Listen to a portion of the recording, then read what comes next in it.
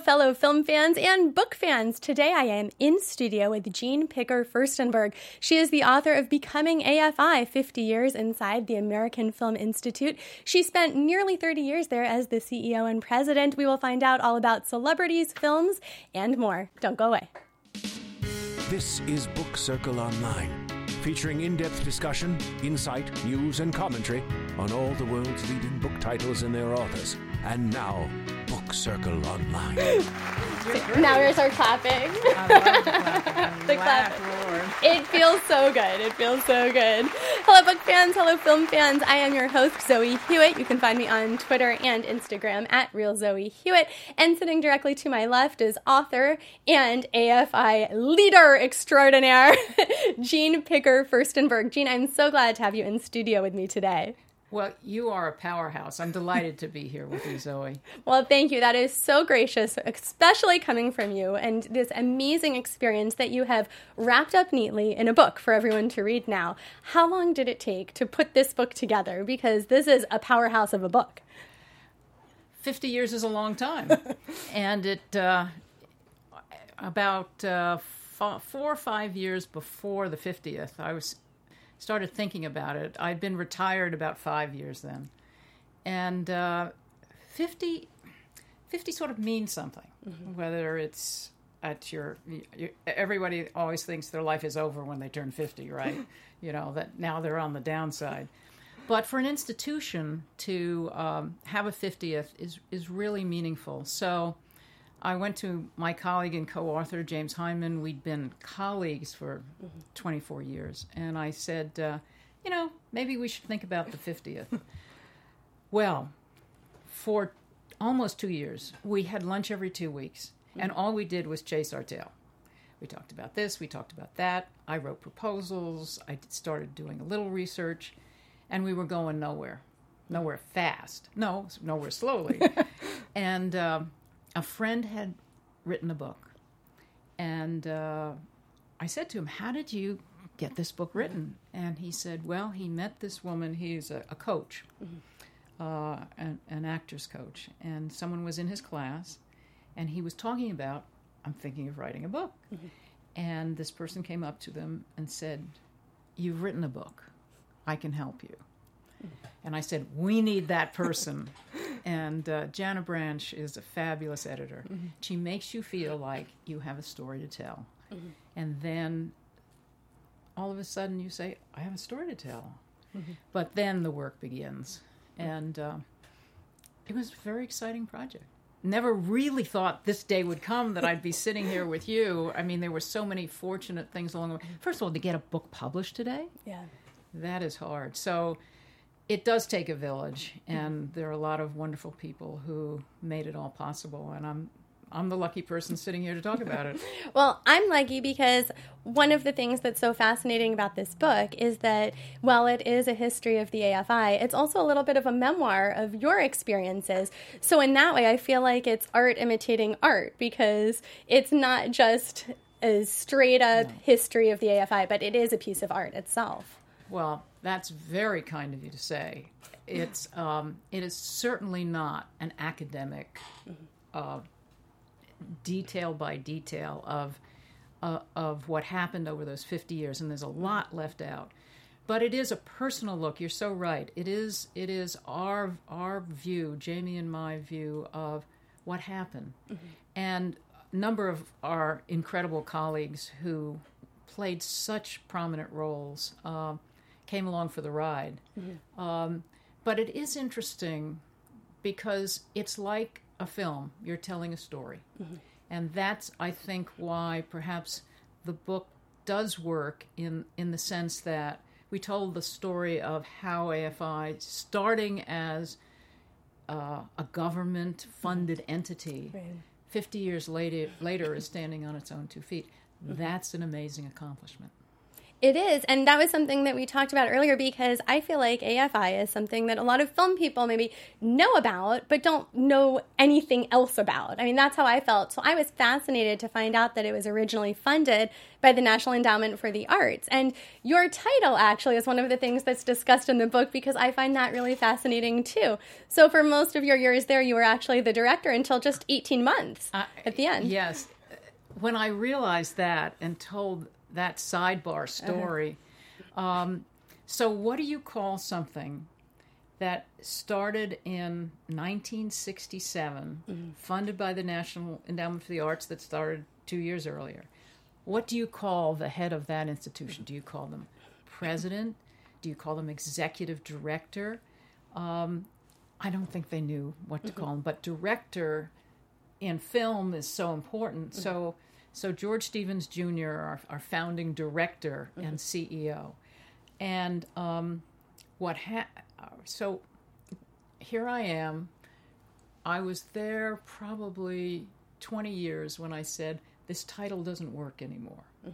And I really was sort of, I can't suggest that they should change my title to president. I mean, that's just too presumptuous, right? So I held my tongue, as it were, and when we started the search for my successor, we had a fabulous committee, and Bob Daly, who's such a leader in this community and such a humanist, I said, I really think the next person should be the president and CEO. We're now an accredited graduate school. Director doesn't make sense anymore. And Bob Daly said, well, if you think we should do that, let's do it.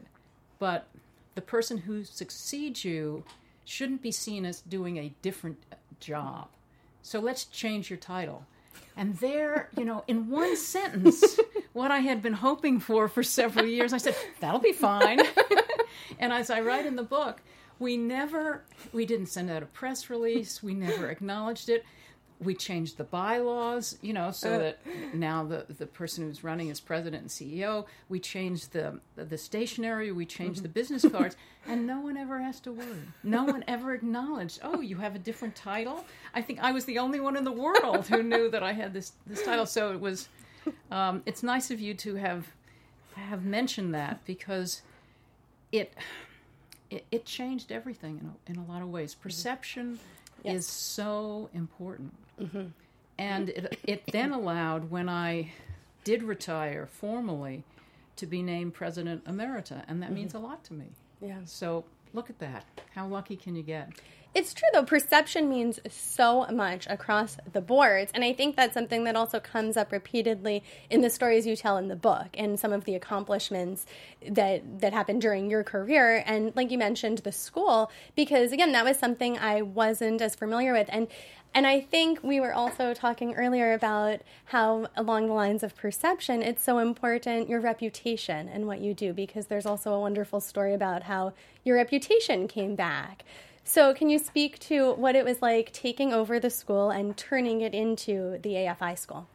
Well, I succeeded a brilliant man, and he started something from scratch. That's the hardest thing to do. There were no models. There was no blueprint. And George did an absolutely brilliant job. And his 12 years were in many ways a miracle. Mm-hmm. So now I inherit that, and it's hard to succeed a giant, who started all of it.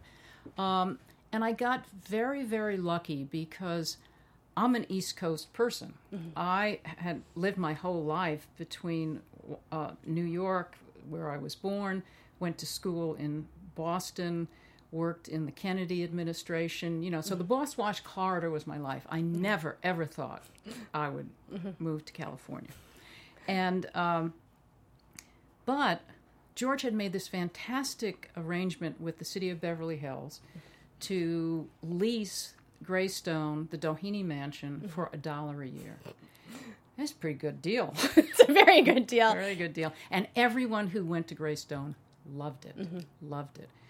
And what happened was it was a 10-year deal, and the city of Beverly Hills realized, well, maybe this is very valuable property, and we should be charging a monthly fee for it.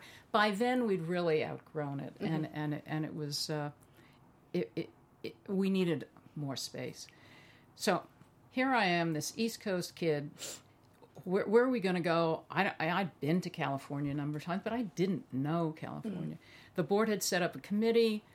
The committee hadn't located anything yet, and I came out here and they said, there's a school on Western Avenue, and we understand they have to sell, and it's going to go on the market soon. Do you want to go see it?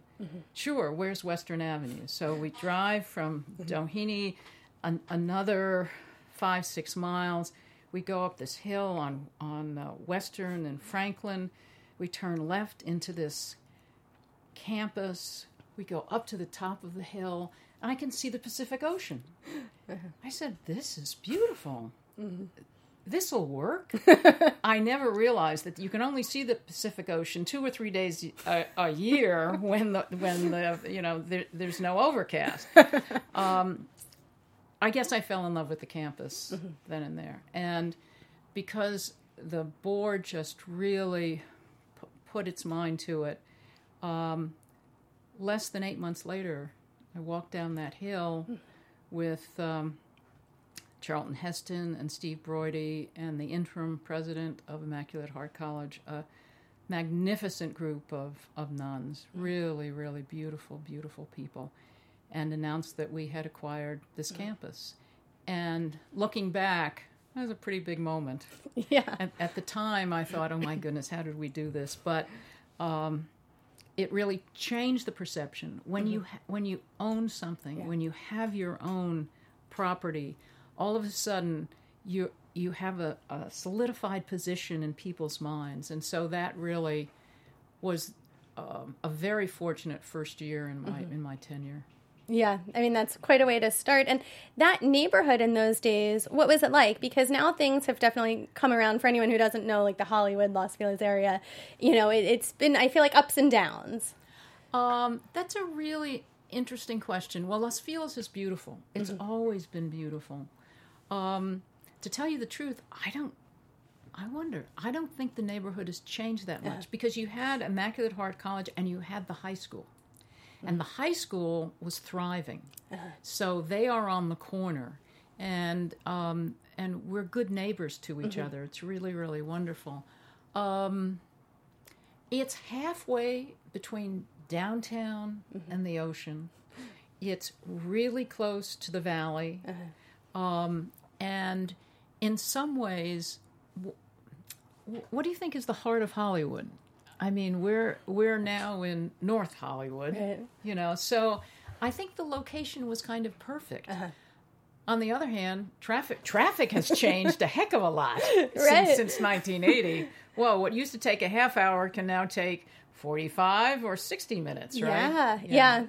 I'm just thinking even Hollywood itself and Hollywood Boulevard, in just even the last 5 years, there's such a difference around like the Pantages Theater that's now like this gorgeous area, but for a while you wouldn't want to walk around after dark. Oh no, Hollywood Boulevard took so long to turn around, and on Hollywood and Highland was really the beginning of that, and we were really involved with that evolution. And I recently went to the Pantages to see Hamilton, and that is a beautiful theater. Yeah. That is a beautiful place to watch anything, I think. So, but Hollywood still has a long way to come back. I mean, it's a big stretch of... On the other hand, since the 10 years that I have been retired, I cannot believe the number of apartment buildings built in and around Hollywood and Vine. It's unbelievable. Which I feel like also is only better for the school as well, to have absolutely this burgeoning area that's bustling and alive. It's great. And so, it's absolutely great. But at the time, it was easy to drive across town and you signed on the dotted line, but then there was still a lot of fundraising to do and a lot of work to get everyone in. Just to stay with one personal interjection here, the other thing that was so wonderful for me is that I could look out of my office window and see Dodger Stadium. And as I say in the book, I wanted to be a sports announcer. I was just 20 years ahead of my time. I loved the Dodgers as a child. And now, in those days, I was 15 minutes away from the ballpark, so it was a little piece of heaven. And actually, then I want to back up because you're right. It is interesting. You talk about in the book how you were ahead of your time because women weren't allowed in the locker room, so therefore you couldn't be a sports reporter. But you were ahead of your time so much because in 1980, when you were the director / president to be of the AFI, well said. I mean, at the time it was just part of your life, maybe. But looking back, there were not women in positions of power like that. You know, Zoe, it's AFI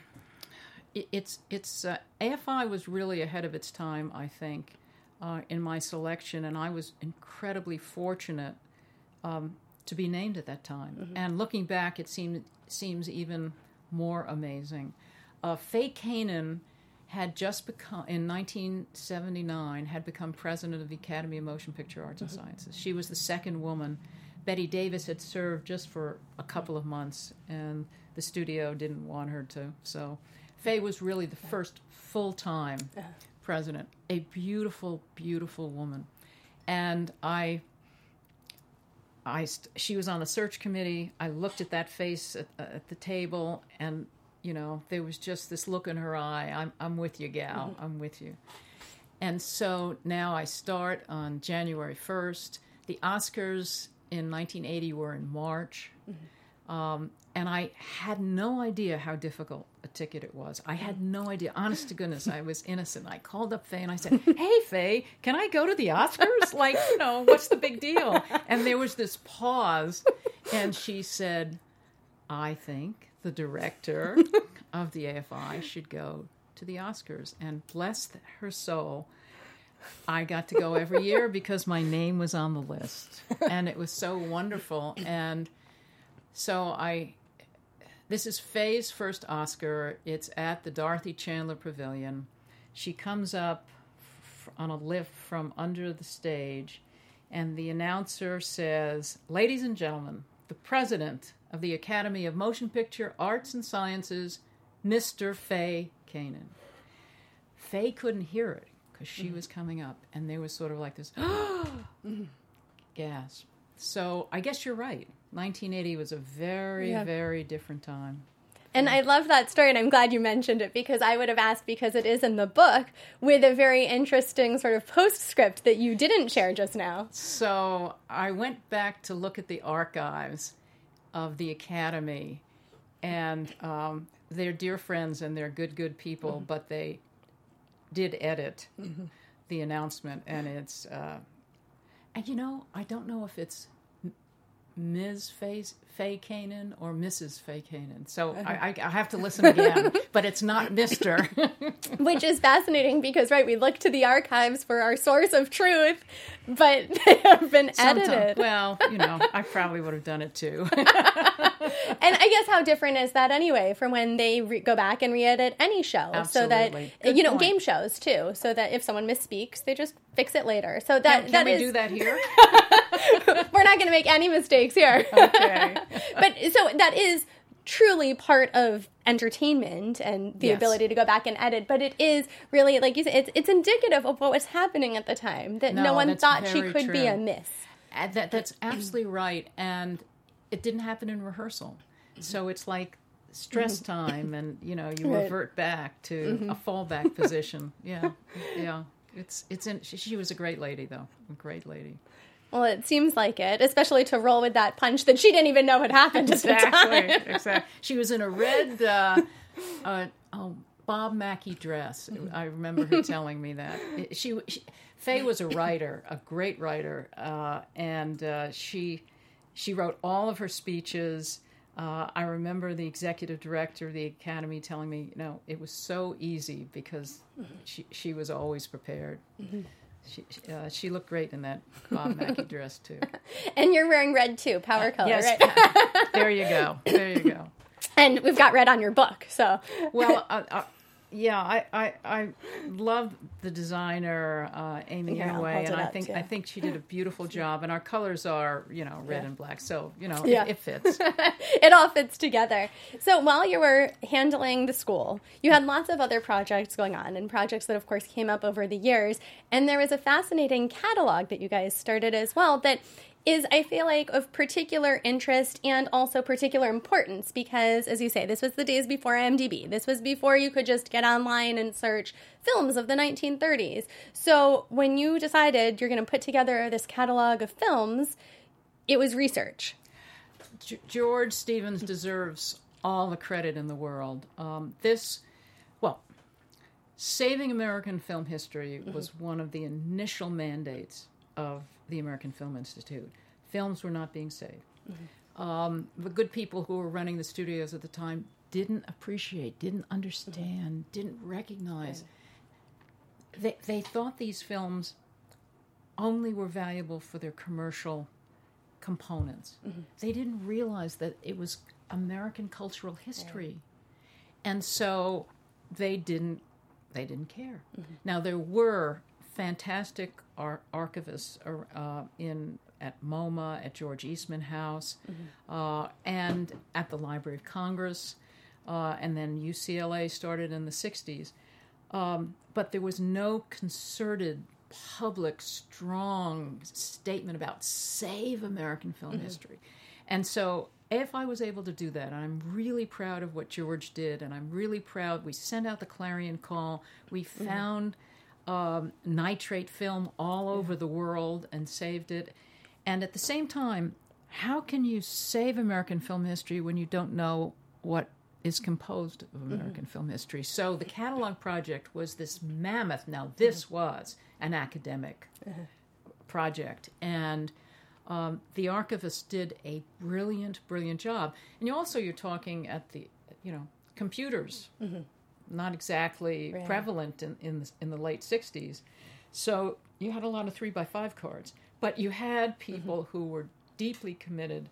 And now, 50 years later, the AFI, it had lots of bumps and rides and tough times along the way, but thanks to the National Endowment for the Arts, thanks to the National Endowment for the Humanities, thanks to J. Paul Getty, to many donors.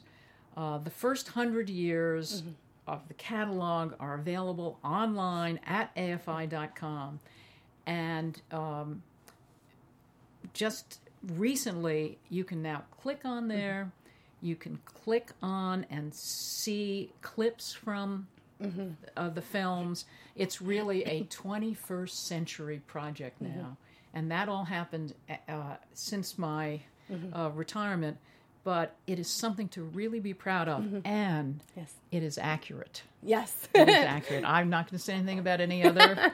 I will say it for you. So the point that's made in the book is that a lot of other sites online have user-generated content. So anyone can write anything in, whereas this was well-researched. Zoe.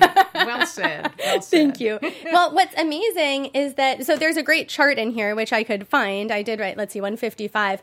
But what's fascinating, once I pull up this chart, it says just how many movies were cataloged. So the very first one, The Film Beginnings, from 1893 to 1910, which you guys called a work in progress. It came out in 1995. 17,752 films were cataloged. I mean, that number is mind-boggling. That's a lot of films. It's a lot of films. I'd hate to think about the number today if we counted everything that everybody's doing on their home, on their cell phone. Right. Right. Where would you draw that line? I don't know where I think that in each of the catalogs they make the distinction of whether it has been shown in a public setting, and whether it was made in America or in a foreign country. But a lot of stories are told using moving images. And those stories are really valuable.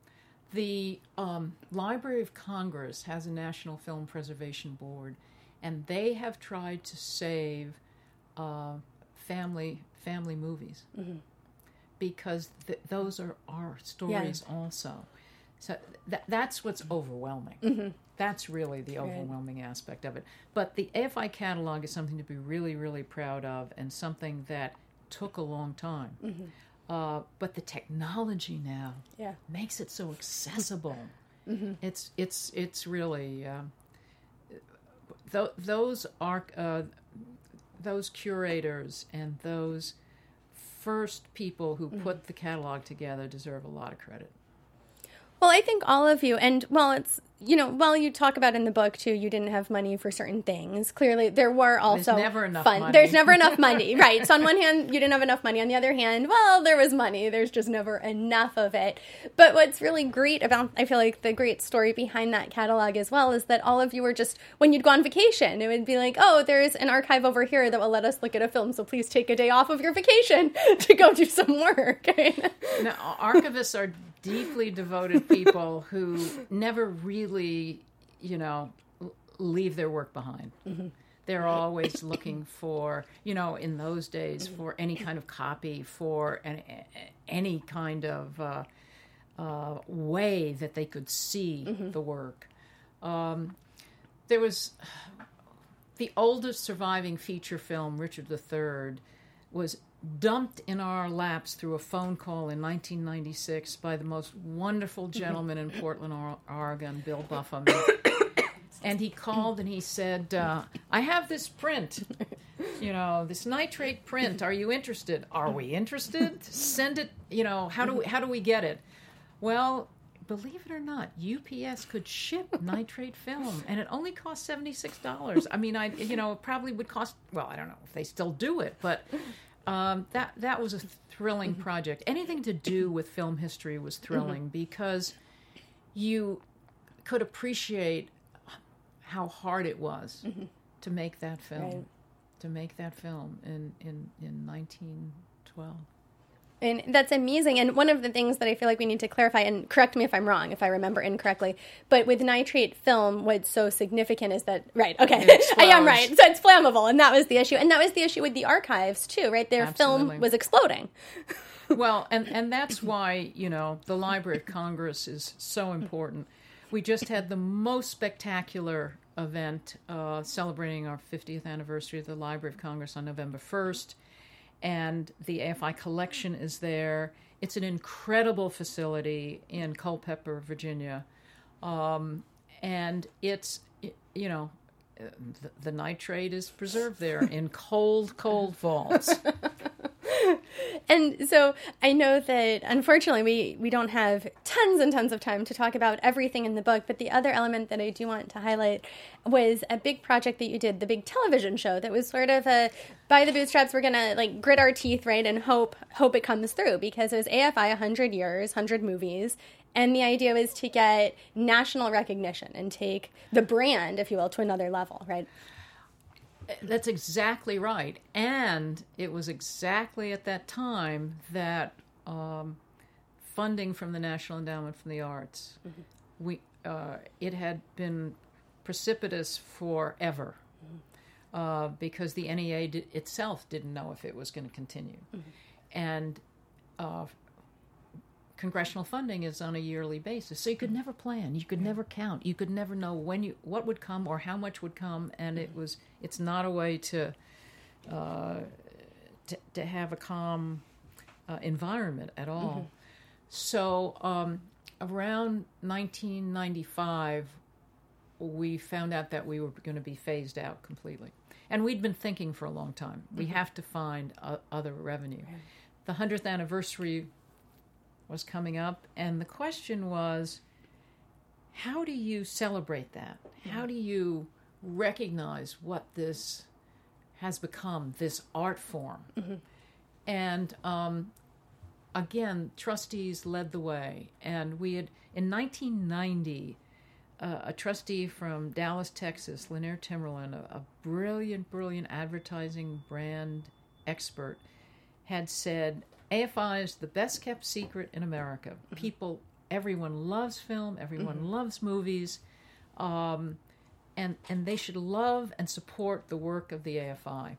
And he had this phrase, I want the AFI to own the 100th anniversary. So in 1990, he gave us this 20-page paper, and I said, how do we can't do that. And but it was this germ of an idea, and by 1995 we said, maybe it is an idea. And then again, just incredible support across the entire community, and Fred Pierce, former chair of ABC, put together a funding mechanism that allowed AFI to create this program and also to provide funding that in effect replaced the NEA funding. And little did we know, I mean, it was like rolling the dice. It was like, who knows if this is going to work, if anybody's going to watch, if anybody's going to care. It not only worked, it worked for 11 years. And so if I'm doing a book interview in Illinois or in Kentucky or in the middle of the country, and someone says, "Oh, AFI, I've watched 50 of those 100 movies." We are recognized for, I think, the character of the program and the way we presented it as this is something worthy of, the recognition that American film artists are really amazing, and America should watch their work and appreciate it and enjoy it and talk about it. We had no idea if it was going to work or not, Zoe, I'll tell you that, but it worked big time. And that's what allowed AFI to be on a sustaining, positive balance sheet going forward. So you're right, it was a big, big moment. And two things I think that are also important significance within that is that first, in those days, also, the only place to watch movies was going to a theater. So it wasn't like you could just even, I mean, at those days, I guess we could pop in a VHS, right? Well, by 1998, everyone was watching DVDs. I mean, we couldn't have done this in 1980. We couldn't have done it in 1990. But we could do it in 1998 because everybody went into a DVD store and there was a display of AFI's 100 years, 100 movies, and the DVD for you to rent or to buy. Right. And that Warren Lieberfarb was the father of Warner Brothers. Was the father of the DVD, and he told us how to make this work. But think about that. Right. How many video stores are there in America today? Right. That's it. You might go to Netflix, and that's not a store. Exactly. Exactly. Right. Those point of sale. Point of sale. Yeah. Point of sale. So it's all about the timing with the technology at that moment, and it worked. Yeah. And it worked. But you're right. In 1980, it was just the start of the video cassette. Right. Think about the video cassette. That was it. So if you missed something at the theater, that was it. Good luck watching it ever again. No. I mean, we have so much available today. The streaming of stories, of brilliant storytelling. The thing that worries me most about today, I don't know how you feel about this, is that there's no common water cooler conversation about what did you see last night or what did you see over the weekend, because I can be streaming The Crown and you can be looking at The Bachelorette, I'll confess it. There you go. Everyone needs an embarrassing confession. I'm impressed. Watch The Crown. It's very good. I just lost all my street cred right there. I forgive you. But you're right. Everyone can be watching something different is the point, that there is such a multitude of programming within all realms. And there's no way for us to come together and talk about it as a community. When in the 80s, in the 90s, when you watch television and the next morning you would go in and talk about that episode, it was really a commonality of experience. And that experience is no longer valid. And so somehow or other, the technology needs to find a way for us to share those experiences and why we like what we like. Mm-hmm. And I think somebody will figure it out. Some brilliant person who really understands that phenomenon will find a way for us to log in and have this conversation of why we watched what we watched over the weekend and how much we enjoyed it. Right. And viewers can actually log into our sister network, AfterBuzz TV, for all of our after shows, because you're right, some people want to discuss The Bachelorette, some people want to discuss Shark Tank, which is actually a show that I lead the discussion on. So, right, there is a multitude of programming available, and there are a lot of books to read, but this is one that definitely people should pick up, whether you are a film fan, whether you are a historian, whether you like memoirs, because it all fits. So, Jean, thank you so much for coming in to speak with me. I know we only hit the tip of the iceberg when we're talking 50 years of AFI, but thank you. I appreciate it. Oh, it was so much fun. Thanks, Zoe. Oh, it's been great. And Book Circle Online fans, you can always come back here. You can also find me, like I said, on AfterBuzz TV, our sister network, heading our Shark Tank after show. I'm Zoe Hewitt. You can also find me on Twitter and Instagram at RealZoeHewitt. We'll see you next time. Bye-bye. From executive producers Kevin Undergaro, Maria Menounos, and Jeffrey Masters, thanks for tuning in to Book Circle Online. Don't forget to subscribe and leave a comment. To suggest a book title or their author, you can tweet us at BookCircleOn. This is Book Circle Online. Thanks for tuning in.